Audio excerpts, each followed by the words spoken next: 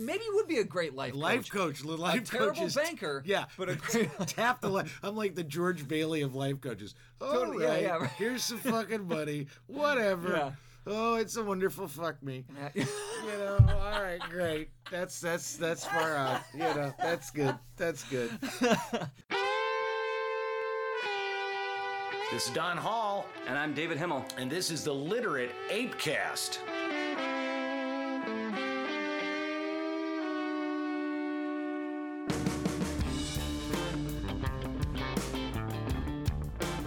Be advised that the Literate ApeCast is recorded for adults with adult themes and language. If you are easily offended, best to cover your ears. But then why listen to a podcast, dumbass?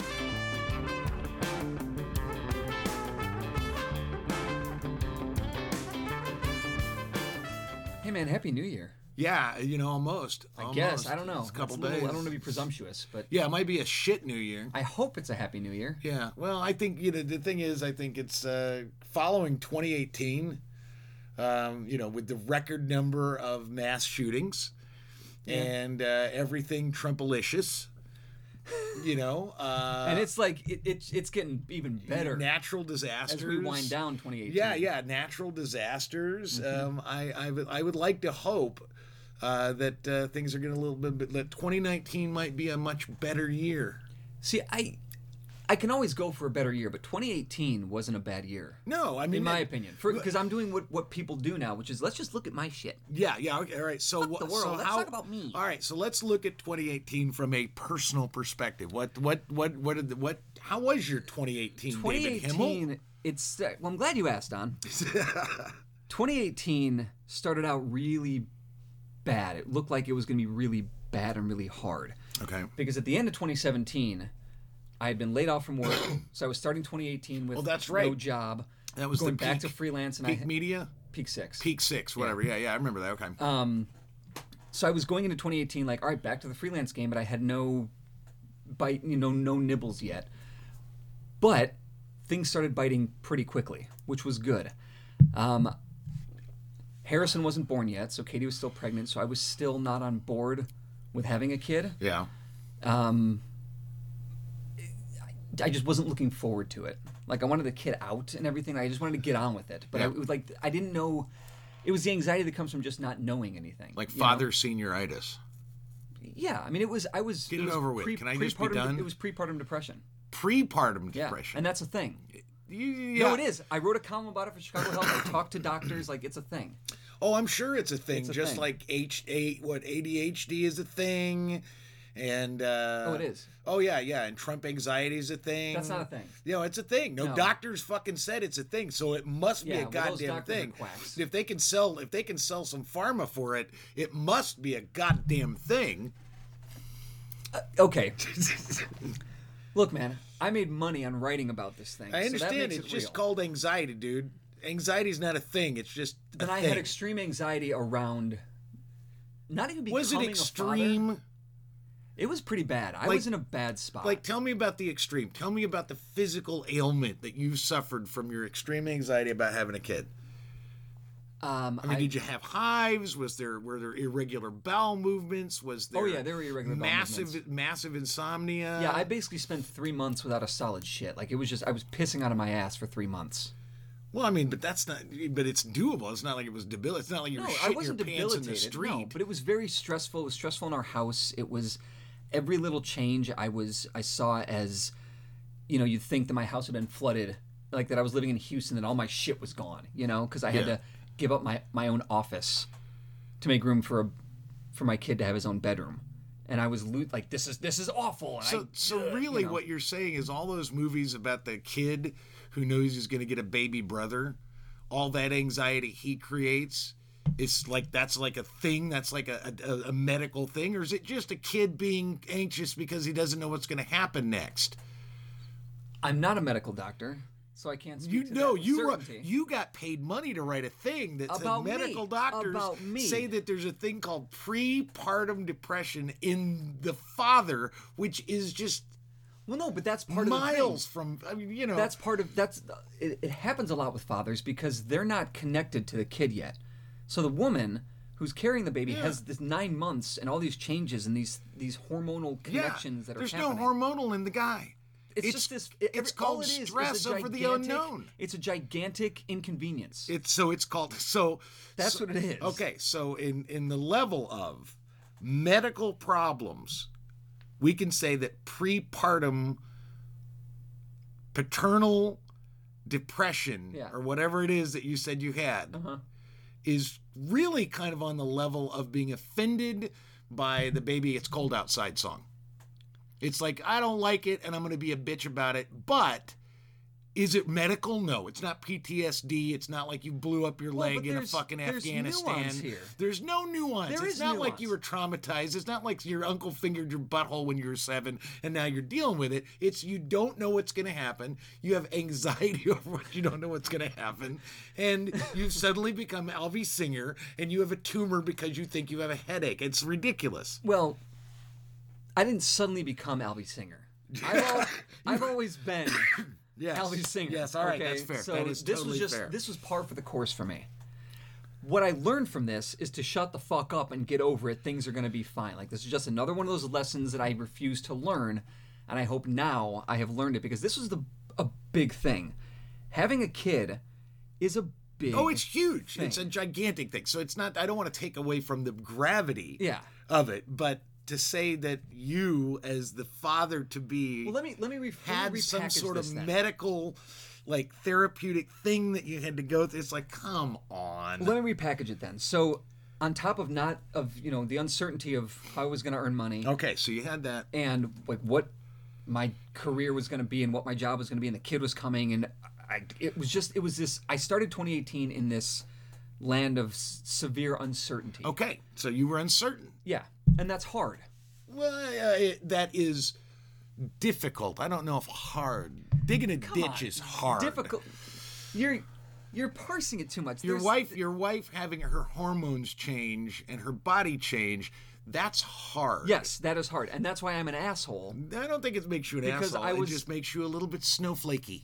A little bit, yeah. Okay, that's all I'm saying. Yeah, I mean, I spent a lot of her pregnancy going, what about me? What about my concerns? What about my problems? How is this affecting me? Nobody asks how I'm doing with the pregnancy. I did.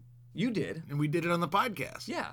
And you whined. Right. Incessantly. I was a fucking dickbag. You were just, I was my stuff. My couch in my office. I was horrible. Oh, So that was the beginning of 2018. I just wasn't looking forward to all the things that were happening. I wasn't looking forward to getting back in the freelance hustle. I was looking forward to sharing my home with some flesh monster that was going to come out of my wife at some point soon. So ground zero at 2018, January 2018, shit's uncertain. Yeah. You're feeling under siege. I was also, my dog had died at the end of the year, so I was still like that. So things were just icky. It was just a rough. It was a difficult. Yeah, it was life. You. Life was happening, but then it got better. Like things happened. Remarkable, momentous things happened. Yes, I got my first tattoo. There you go. Yes, that's kind of cool. Of your dead dog. Of my dead dog. Yeah. See, it's all connecting. Rhythm of life. Okay. Yeah. What else? Then in May, or then March happened. Yeah. I'll skip right over Harrison's birth. He was born. He was born, and then it was fine. Like, just immediately. I mean, it's, having a newborn baby is hard. It wasn't as hard as people made it out to be. Yeah. And I think that's because I was prepared for it, because I had set myself up for it being fucking horrible. Yeah, the shittiest experience. And I will say this, full disclosure, it's hard. It was harder for Katie. Oh yeah. I think it's always harder for the woman because their body is a fucking mess, and the breastfeeding. Oh yeah. I just had to get up with the kid in the middle of the night, and but she had new holes. I don't think they were new holes. I think they're just expanded holes. Yeah. The extended pack. The holes that she had were somehow. Yeah. And she wasn't like, it wasn't like a whole episiotomy thing. Just when you give birth, it fucks your body up. Sure. But yeah, so then Harrison was born, and that was cool. Yeah, that was good. That was a plus. Now you have less uncertainty. Yeah, and because that's all I wanted. It's like, we talk about this a lot, like with Dana. Like, she gets panicky with transition. Yeah, transition. She does not care. She rallies. She rallies. But you have to like once I do this with things like I just want let's go, let's just fucking do it, and you can't rush a pregnancy. No, you can't rush. If you rush a pregnancy, you're not going to have the kid. Like Yeah. just I'm ready. 3 months in, I'm ready. Like you can't. Yeah. Because it doesn't have fingernails yet. Few things that are worth Maybe at 3 doing. months it has fingernails, There are very few things that are worth doing that you can rush into. Mm-hmm. So, Harrison was born. That was good. In May, I won the Lissiger Award. Yep. Which was really cool. We got a boat. Got a new sailboat. I went sailing this summer. Jesus Christ! Like, I was living the dream. You know, like that's in my little pictures of you and your kid, your little naked butt child on your boat. I spent a lot of time on the boat. I got more freelance work. I mean, you know, it's freelance, so it's up and down. But, you know, things happen. Everything came together. And I think we bought a new car. Not that really matters. I don't know, but it's just like, you know, if you look at like all the panic, you just have to like, all right, what are some exciting things? You know, just shift the focus, just to change the perspective. And I love this, and it was Alice actually taught me. It's the only good thing I can say that came out of that experience with Alice was the concept of reframing. Yeah. Is that every situation, all it really takes is a shift of the frame, just slight. It doesn't even have to be a big shift. Right. A slight shift, and all of a sudden you see it from a different angle. When you see it from a different angle, generally it's either not as bad or as good. Right. Depending on, you know, and I'm a fan of reframing the good as well. Yeah. You know, just to kind of keep things you got to keep concrete. things mellow. Yeah, and just even, keep things even level. Yeah. So that I'm not going into the extremes of, oh, this is the most wonderful, or oh my God, this is the worst. It's really much. I mean, I guess I'd say that's sort of my perspective on Trump. No, I don't think it's the worst. I've reframed him. Yeah. And I don't think it's the worst. It's just bad. It's bad and it's foolish and it's laughable a lot of the ways. It's mostly funny. It's mostly really ridiculous. I had a moment. I was listening to the news this morning or the other day, I guess now, since this is recording dropping a couple days later. Michael Cohen was just sentenced. Yeah, like 3 years and 3 years. Yeah, something like that. And he had to pay like $1.4 million in restitution. Yeah. And I'm listening to the report on it and how emotional it was. His wife was there. His kids were there. Yeah. I don't know if his father or grandfather, who was a Holocaust survivor. Sure. Not that should add any credence to things, but just this old person who's seen some shit. Yeah. And probably, we could argue that it's the end of his life. Not saying he's on his way out, but, you know, he's old. His son or grandson, I don't remember which it was, has to watch him go to jail. Like, that's hard. And he's admitting all the shit. He's like, I fucked up, and I regret that I wasn't strong enough to walk away from what Donald Trump had on me. Yeah. You know, and I was like, damn, I feel bad for Michael Cohen. Oh, I don't. And then I went, shut the fuck up, dude. Shut up. Like, you knew who Trump was when you got involved with him. Come on. So, anyway, I don't know. I mean, 2018 wasn't so bad. Yeah. And I think 2019 is looking pretty good. The only thing I'm not looking forward to in 2019 is you being gone. Yeah. Or you being in Las Vegas. In Las Vegas. Yeah. I'm not gonna. It's not like I'm going to an alternate dimension and there's no way to contact me. Right. I'm not. But it's like it bums me out that, you know, the routine of walking down the block to your place. And, you know, like, but okay. We'll create we'll create new routines. Create new things. That's just it. That's how you reframe it. Yeah, it's all about reframing. And it's my 2018 was, like I said, you know, it began. Basically, I was in the midst of like. Oh shit! I'm sorry. No. I published a book. Oh, that's right. Yeah, we both published books this year. Like that's a big fucking thing. That's a big fucking thing. If we're gonna consider ourselves writers who write books, like that's a positive step. That's almost a bigger thing for me than Harry being born, because I did a lot of the work. Yeah, it was your holes. Your holes got extended because of the book. Okay. I did the work on the book. Katie helped. She helped a lot. Yeah. So I think, you know, she did the Harry work. Yeah. I did the book work, but we were both still a team, and that was nice. And man, we had it was rough for Katie and I. I'm not saying like the divorce attorneys were on the line, but and we're still okay.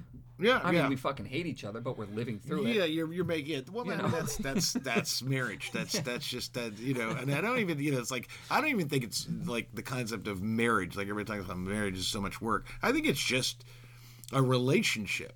Relationships are hard. And it's about it's about a team. It's a unit. It is one from two kind of thing. Yeah. And it's like, okay, we have to work all this stuff out. You have to be in a relationship. Both people have to be their most selfish and selfless at the exact same time. And that is hard. You got to figure out how you're going to make it work. That's hard to do. Yeah. And I think I'm getting better at that. You will. As long as hope to. Well, it's practice. The thing about it is, and this is from someone who's been married 3 times. Right. I am a fan of the idea that practice at relationships, and in my case, practice in marriage, has served me well. You'd have to ask Dana, but I think I'm a much better husband now than I was to either of my first 2 wives. Of course, yeah. I mean, I'm just a better husband. I get it. I understand. I'm a lot more patient. Yeah. I'm a lot less selfish, I think. But 2018, the big thing for me, 2018 was Millennium Park. Yeah. I mean, that was 6 months of the year, and that was a blast. I mean, that was fun for you. That was a cush gig. You had money. You could, as a freelancer, you could count on that money. You had a thing to go to every day. Every day, I had an office that was a fucking giant park. Yeah. And I got to see all kinds. I met a ton of people. I got to see a lot of stuff. Your office was a thing that people all over the country and world save up money for. To come to. Right. Yeah. For like 3 days. Yeah. And there were some days where you're like, this fucking crowded train, or it's just so hot out.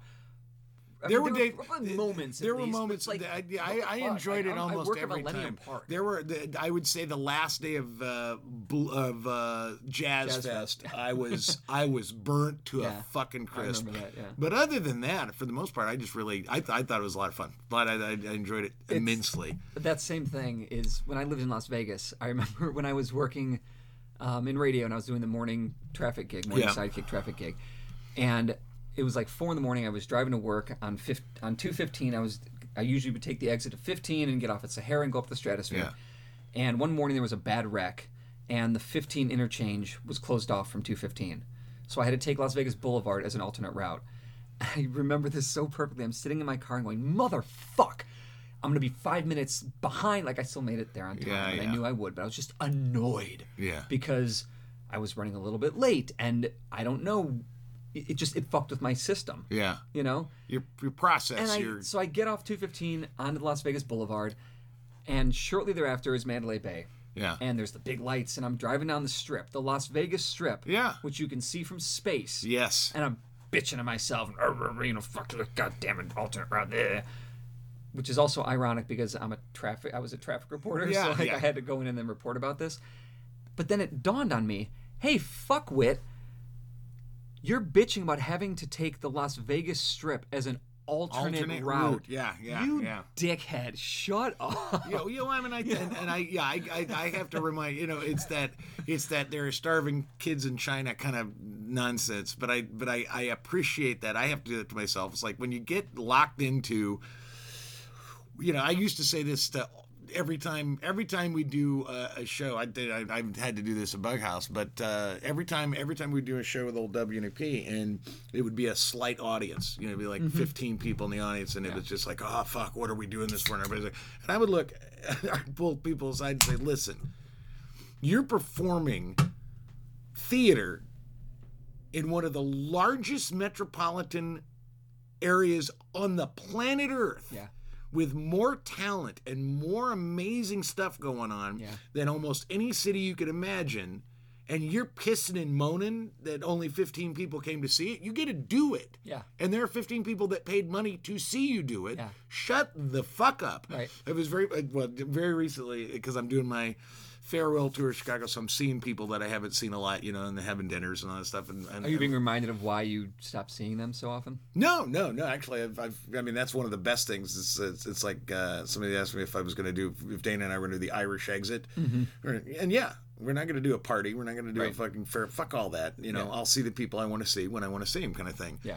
And recently, I was having dinner, and one of my friends basically said, you're like my life coach. And I thought, man, she said, you should do that in Vegas. You should be a life coach. And I went, in this day and age, in the world of toxic masculinity and Me Too, I'm sure I'm not the life coach that most people would want, because my life coaching is the essence of suck it up, shut the fuck up, get over it, figure out how to do it. And that's right. And it's not like, this is the thing, it's not like I place that sort of metric on everybody else, right, and not myself. That is the internal voice to myself. When I get in those moments where I start to whine about, when I get anxious about uncertainty, I will, and I do this. Not a lot, but I usually do it when I'm getting ready to go to work out. But I'll go to work out, and if I'm feeling low or I'm feeling, I don't know, and then I'll hear the internal voice going, "Shut the fuck up, you whiny bitch. None of this is that big a deal. Right. If it was a big deal, you wouldn't be going to a goddamn gym right now. Right. You fuck off." Yeah. And that's my life coaching. So I don't think I'd be a good life coach for anybody, but I'm a great life coach for myself. Well, the term life coach also is gross. Well, yeah, it's because it's like, how do you feel in all this that weird bullshit? Like, not the way I do it. You're not a good life coach. You're a good friend. Well, thank you. I appreciate that. On that topic. Yes. Can I borrow some money? Yes. Thank you. Yeah, see, okay. Maybe you would be a great life coach. Life a terrible coach is, banker. Yeah, but a great. Tap the life. I'm like the George Bailey of life coaches. Totally, right, yeah. Here's some fucking money. Whatever. Yeah. Oh, it's a wonderful fuck me. All right, great. That's far out. That's good. That's good. One of the things that we're doing, and if you've been reading The Ape, you've been reading Literate Ape this month, we have our requisite holiday fare, our Brian Sweeney weird takes, our Paul Tioto violent murder stories. Which is great. Yeah, we've got there's a Christmas angle, but the best part, real quick, on the Paul Tioto thing. So he sent the story to me, and he goes, "This is mostly true." But the story starts out with, I committed my first murder on Christmas Day. I was 8 years old. I know. Like, you've got to fucking Please tell me that that's part of the mostly true. I'd love for the mostly true on that. I actually don't want to know if that's mostly true. That just creeps me out. But, okay, I'm going with it. No, but one of the things that we've done, and at this point, we've put them out. They're out there. But I figured this would be a good time to kind of go through. I already put up a post, which is here are the top 10 reads. Yeah. These are the pieces in 2018 that people read the most. Mm-hmm. So if you hadn't read them, here's an opportunity to see what the big buzz is about. You put your obituary or the news that was like number two. Number two. Number one was Bill Arnett's breaking down the Second Amendment. But it's an interesting sort of walk through 2018 based on that. Yeah. But one of the things I also we talked about this is that there are plenty of pieces for Literate Ape that I don't think a lot of people read, but I think are fucking standing, are really great pieces. Mm-hmm. And so you and I have come up with sort of a list. So let's talk about what we think are the best pieces, like the top 5 a piece, best pieces to read on Literate Ape from 2018. Yeah, I think that the best of the Ape, the first thing that I would say is the Don Hall is dead. The obit. Yeah, because God, the reaction to that fucking thing. Well, see, if you go back, it says right now, it's Don Hall, on April Fool's 1966, 2018, and April Fool's obit. Yeah. We changed that on April 2nd. When you put it out, there was no April Fool's obit. 1966, 2018. Yeah, and that caused quite a bit of.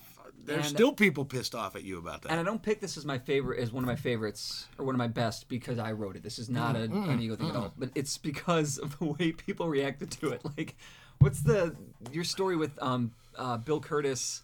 Oh, and Donna his wife. Donna, right, they were furious at you.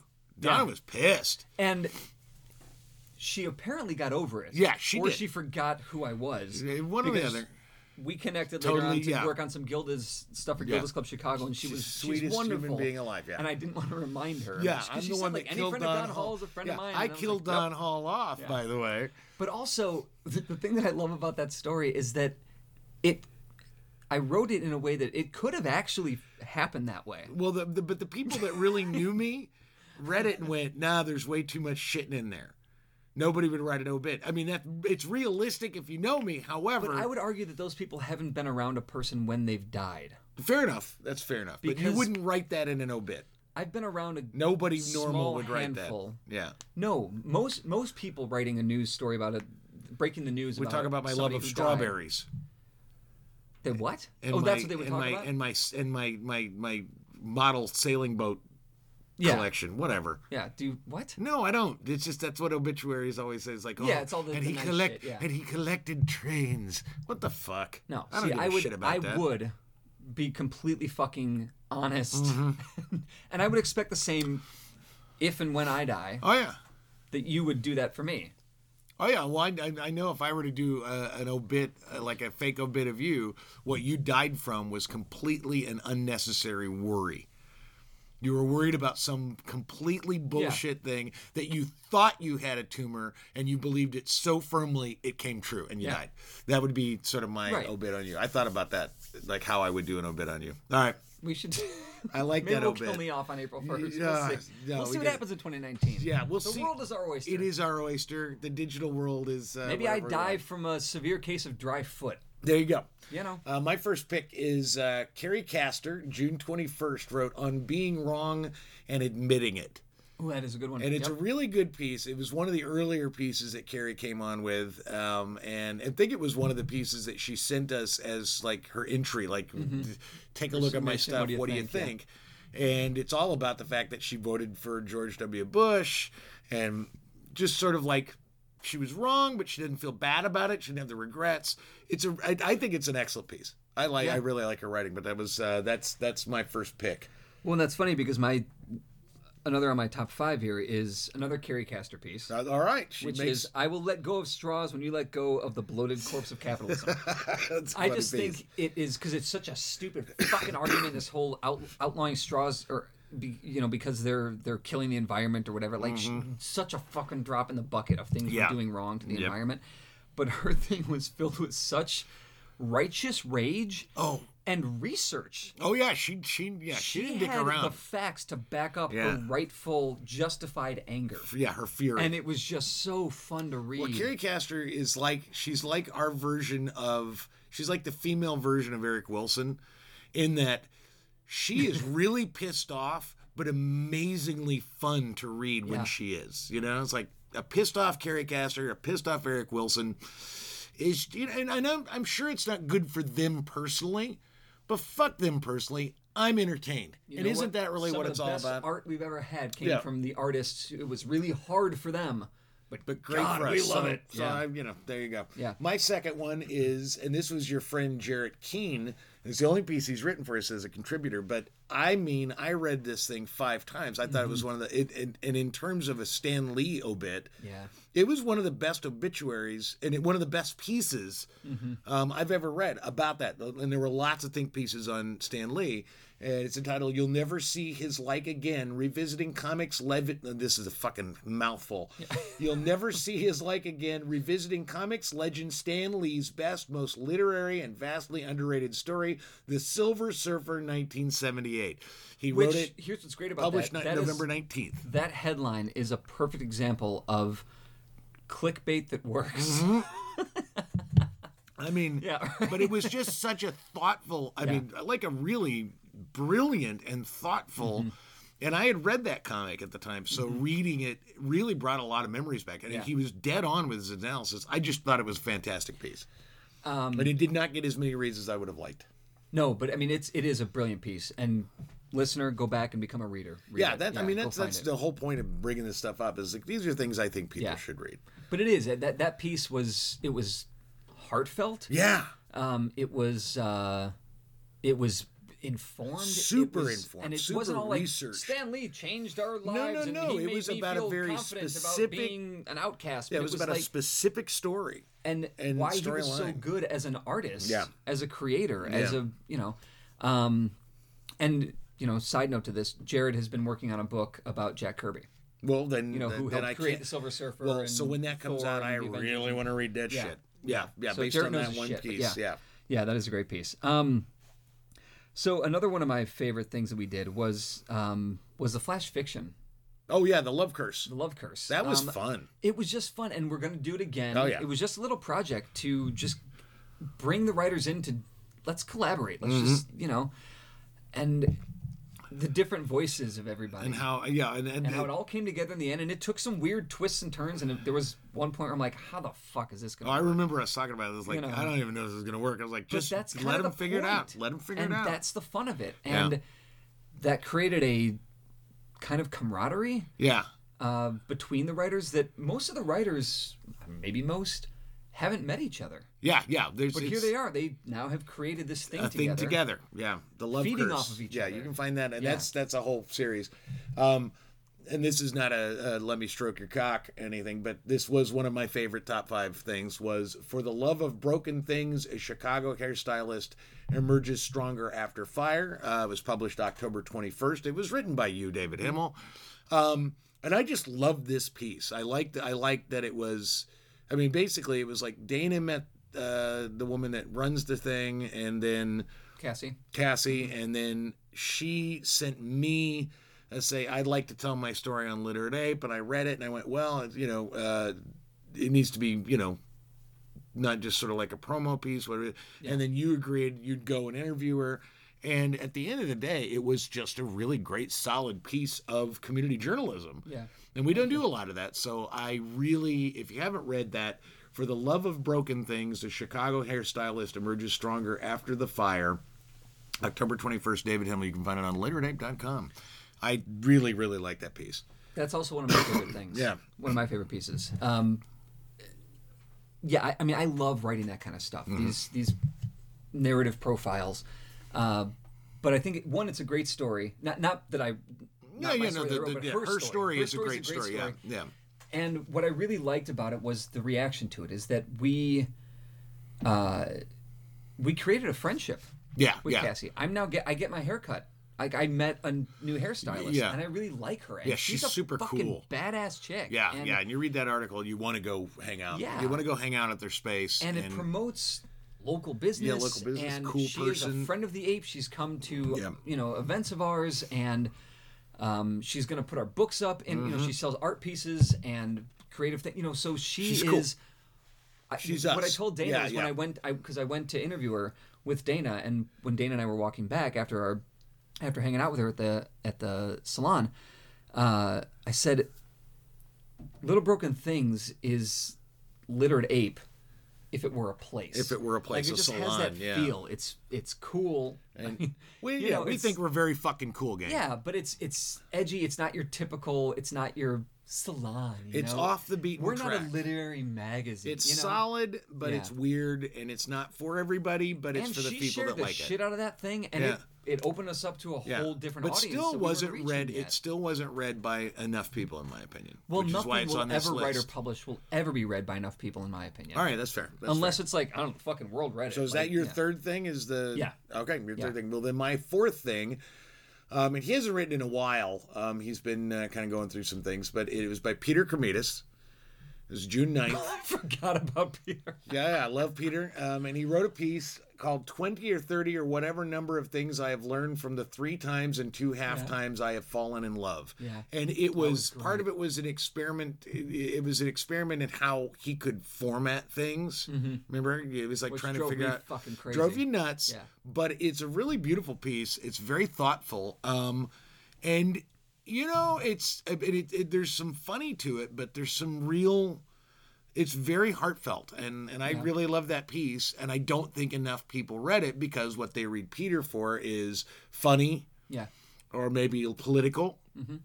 And this was neither funny nor political. It was very heartfelt, and it has another goddamn mouthful of a fucking title. Yeah. But it's a really lovely, brilliant piece. And so, yeah. I mean, really, Check it out. podcast listener, if nothing else, you should read Literate Ape if you're not already doing it, because we are so anti-clickbait. This is the thing. It's so funny about it is that we aren't privy to this, but we have conversations about this very thing. Yeah. And my thing is, I want good titles. I don't know. They don't necessarily need to be clickbaity, but at least be interesting to read. Yeah. Because here's Churchill's got one, a story about a dude. Nope. Fuck you. That is a terrible title. Now, I'm not going to say it's better. It's more concise than 20 or 30 or whatever number, blah, blah, blah. However, there's a sweet spot. Yeah. And it doesn't have to be clickbaity, but let it be at least something I look at the title and I go, I'd like to read that. That's as close to clickbait as we put. I'd just put, look at the tits, and then here's pictures of hot chicks. I mean, and I would do that for every 5 reasons you should jerk off to a boob. Exactly. Well, that's just Brian Sweeney. Anything Brian writes is 7 reasons the left boob is better than a vagina. Yeah, that's Brian Sweeney piece. Yeah. But it won't be anything about that. You've got, because we've talked about this before, that you will start many of your pieces with a headline. With a headline. I always start with a headline. And the one headline that you've been sitting on was something with Cardi B about how you don't like Cardi B just because it'll get readers. Cardi B. Yeah, Cardi B. Yeah, yes. But I appreciate that you haven't done that because there's not the substance. Why? Because I don't. Well, that's the thing is I don't care one way or another about Cardi B. I don't know. She's a rapper, right? She's a rapper. I don't listen, but she's just one of those people that everybody talks about. Is like, all right, well, if we're gonna talk about this, let's. I think she fucked a Kardashian. Whatever. I don't give a shit. Yeah, I don't know. So yeah, I can't write about it because I don't care. So my final of my top 5, and then I've got you got subset. But my final top 5 is 2 pieces grouped as one. The letters to Harrison. Yes. There were 2 pieces that were written by. One was written by you. Yep. The other was written by my old high school buddy Brian Sweeney. Yep. A few pieces of unsolicited advice to young Prince Harry Himmel, which is yours, and then advice and wisdom to baby Himmel, which was Sweeney's. And the reason I like those is because they made me cry. Oh, that's nice. They were funny. Yeah. Sweeney's was irreverent and weird. It's so fucking weird. That guy is just like... But wonderful. I wonder if he didn't have an outlet in comedy, if he'd be a serial killer. That guy's just he out there, man. Would, He's yes. out there. Yes, if he wasn't so crippled by his own anxiety. And he wonders if I'm going to join a men's rights activist group. Yeah, he's it's like, But what I loved about those is they were... It was friendly, and it was touching, and it was thoughtful, and it was caring. Yeah. And it was just like, oh man, like...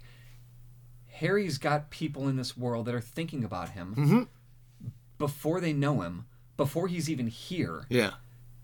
That's important. That's a big deal. And I read them both, and I laughed at them both, and I was touched by them both because you both know me. Yeah.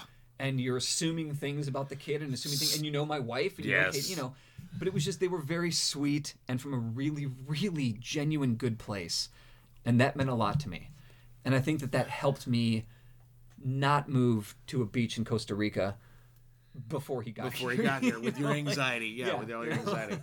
Well, my number one, and this is not self-serving because my wife wrote it, but one of the things that and I don't think a lot of people know this about Literate Ape, but we publish quite a bit of poetry and quite a bit of short fiction.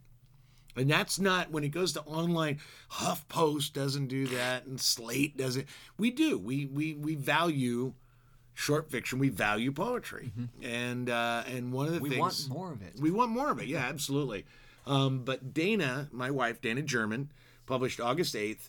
It is, and I read this short story like before we got married, you know, and it to this day is maybe one of my favorite short stories I've ever read. It's sexy. It's weird. It takes something that I thought I knew and really spins the mythology in a way that's all fucked up and crazy. It's called First Season at the Unicorn Ranch. Yeah. And that goddamn piece, it's one of my... and she's written some stuff. Dog Day. She's written a lot of really She fancies herself more a poet, and she is a brilliant poet, in my opinion. But I really think her short fiction just knocks me the fuck out. I love it. And this piece, first season at the Unicorn Ranch, is like one of my favorite pieces of short fiction of all time, regardless of author. I think it's fun. It's weird. It really is incredibly sexy, because if Dana's writing it, it's probably going to get sexy or irreverent in some way. And it really spins like a tale that, it's just, I love it. I think it's fantastic, and I think more people should read it. Here, when I read that, I liked it. Yeah. Of course, I loved it. I think Dana's a great writer, but that piece, I was like, this is really fucking good. Here's how I knew that it was actually really good. Is that Jarrett Keene, who's a published author, he's an incredible, short fiction writer, Phenomenal writer. He's an English professor. Like, he knows his shit. And he texted me out of the fucking blue, and he's like, this piece is one of the best pieces of fiction I've read in a long time. Yeah. And Jarrett does not just dole out. That's there's no benefit to him for him just to throw that out there. Yeah. So I love. I think that piece. The way he presented it, I thought that I'm like, what? I didn't write this, because the way that he texted me about it, it's like, you fucking nailed it, bro, or whatever. Yeah. But the way that he said, I was like, it's not me. He's like, oh, I know. So the fact that he was delivering it in that comfortable, friendly way. He was delivering it to his friend, the publisher. The co-editor publisher. Yeah, like, nice job publishing this thing, great piece of fucking fiction. Yeah. So, and I think if you haven't read it, you should go the fuck online, go to Literate Ape, do the search bar, unicorn. I think it's the only thing that's going to come up if you type in unicorn. I hope so. It might be, but it's great. It's phenomenal. Yeah. And you have some add-ons. My only add-on is, like, in my notes here, I've got the list. Yeah. And then I have an AS, an American shithole ? Yeah. Because I don't think I have I probably could pick a favorite American shithole, Eric Wilson's column. Yeah. Even the ones that I don't love, and I like all of them, right? Like, I need to be careful here with what I'm saying, because, like, there's not one that's a piece of shit, but just generally, here's the reason I love Eric Wilson and I love American shithole. And you and I have talked about this, how we do this to each other sometimes. Yeah. Eric makes me want to be a better writer. Yeah.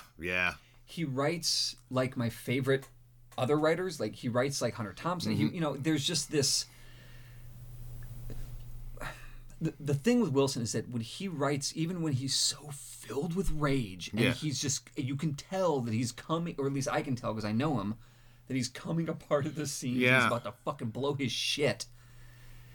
He's able to put these words in these concise sentences that make sense, that make you think, that make you laugh, that make you think about why you're laughing.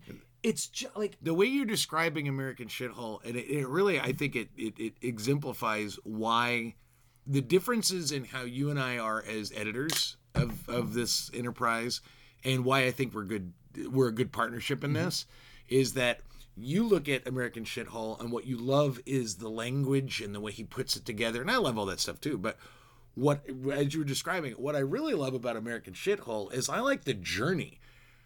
There's not one single American Shithole that I go, that was the best one. I think that's where I'm at. That's why I was like, American Shithole? What I like is I like the fact that he started off hardcore anti-Trump and then kind of imploded. I mean, kind of got...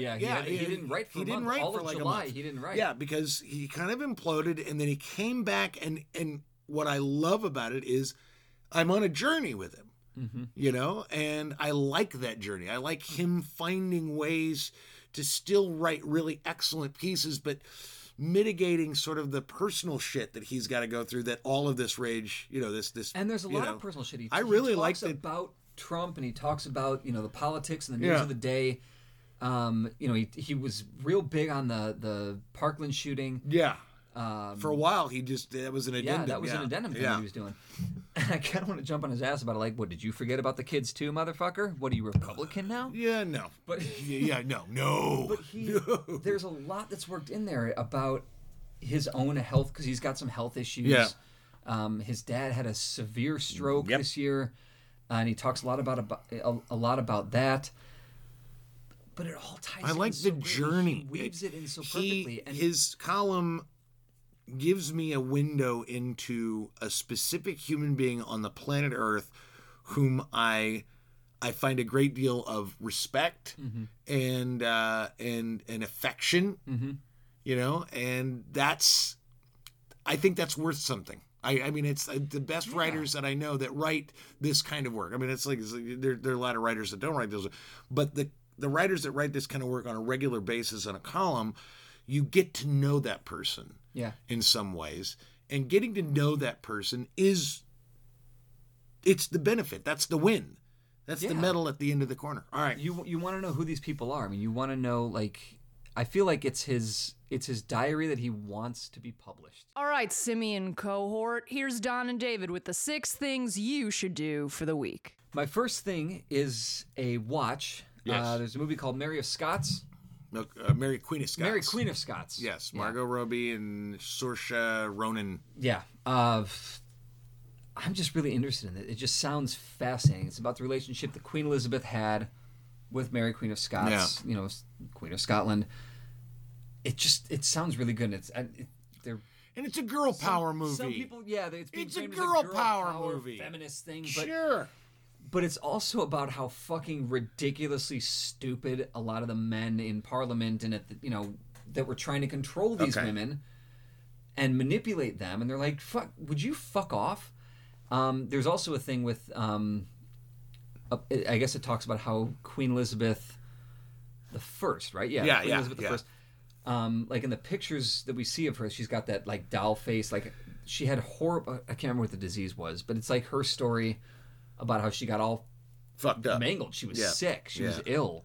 But it seems like such an interesting story that I feel, because I know fuck all about it. Yeah. And I'm not an idiot. I know actually quite a bit about it. Yeah. More than I do about this relationship and that time. I've actually been to Mary Queen of Scots Castle. See, there you go.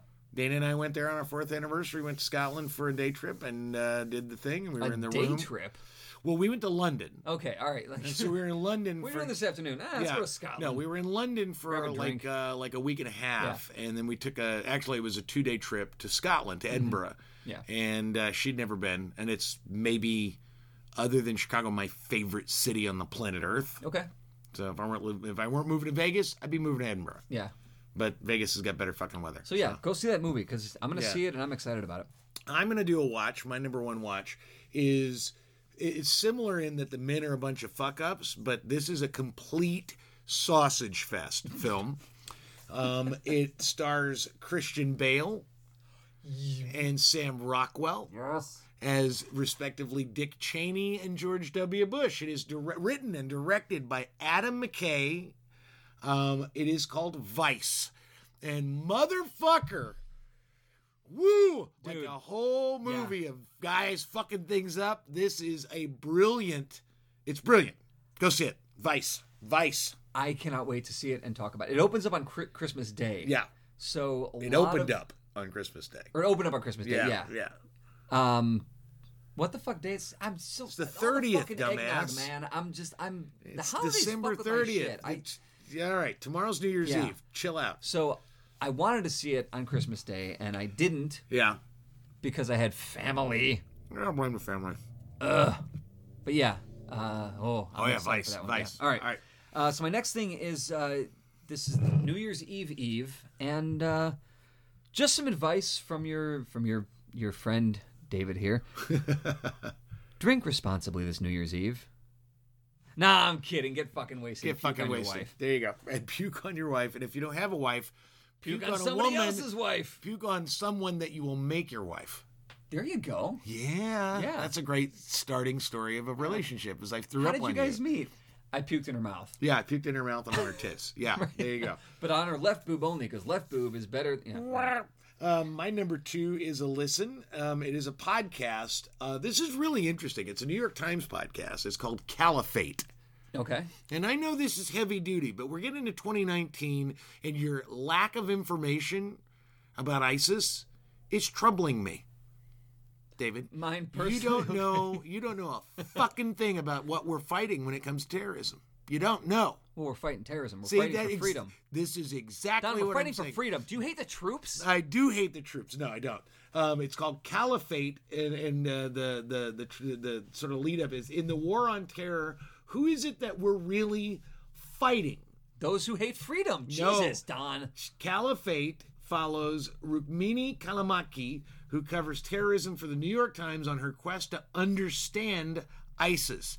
This is excellent. It's hyper good journalism, really great work, and it gives you an insight on something that everybody thinks they kind of have a beat on, but almost nobody knows what the fuck they're talking about. There's a bit of a theme there. ISIS and how they are and who they are, and Vice. Dick Cheney. Yeah, so I'm going to. We'll have to find out. I've got a direction, and you'll see my third with my direction. All right. So yeah. So my third thing to do, it's looking forward into 2019, and as things happen, as 2019 unfolds, I'm going to do this with you. Reframe the bad. Yeah. Wow, we are on the same page, buddy. And manage the good. Yep. Because you're not that fucking great. And even if it was that fucking great, what's the next thing? Don't rest on your laurels. So reframe the bad, manage the good. Live on an even keel. And while you're doing that, my first thing, my number one thing, I want you to go to longreads.com. You know I love long reads. Yeah. It's an article by Adam Boffa, B-O-F-F-A. It is called, At the Very Least, We Know the End of the World Will Have a Bright Side. Now, this is an article. That's what I love about it. Okay. This is about a brand new strain of science fiction called solar punk. Ah, okay. I know. I read this and I went, oh, I fucking want to read some of this. Solar It punk, assumes, it already assumes the apocalyptic climate disaster we're slated for. It assumes the world's going to fuck up, that we've fucked it up beyond repair. It takes the world as we know it now. But like Star Trek, it takes that apocalyptic climate failure and then looks to an optimistic future within it. Mm-hmm. And it's all science fiction. The quote, this is a great quote from the article, I love this. Solar punk asks us to remember that humanity will be just as varied in its approach, its morals, and its imperatives after the apocalypse as it is now. And it's like it's an entire science fiction movement of writers and artists who have said, we know we're not coming back from climate change. Yeah. We fucked it up too bad. Yeah. But that doesn't mean our future is this bleak, cynical, pessimistic thing that we can and humanity will survive and work through it and figure out better ways and still create art and still create technology and still make things better. And that's what I love about this. It is exactly what you said. It's reframing this horrifying nature, this thing we've created, and saying the best of humanity we still have options. We still have things. And in the tradition of best science fiction, it is, it's like Jules Verne, predicted the fax machine. Yep. And Star Trek predicted the cell phone. It is about... Well, did they predict it or did they inspire it? I think that's kind of the same thing. Semantics. Sure, but I love that science fiction taking the world that we live in now and saying, what's it going to be like 100 years from now? And what did we learn and can we learn? And here's what we learned. Yeah. And I love that. And so I'm actually going to spend some 2019 actually really delving into some of this solar punk because I really love this idea. We can learn a lot about our present by reading or watching the future that was given to us from the past. Ooh, that's a t-shirt, literateape.com. That's a fucking complicated headline. All right. Happy New Year. Happy New Year. Drink responsibly or not. Don't. And just get home safely. That's get home safely because otherwise 2019 doesn't exist for you. This has been the Literate ApeCast. You can find us on iTunes, SoundCloud, Stitcher, and on literateape.com/podcasts. For more information about Literate Ape, go to literateape.com and check out the rest of our podcasts, all of our writing, and our events. Music on the ApeCast is courtesy of Mike Vinopal and Locomotive. You can catch them all over Chicago and online at locomotiveband.com.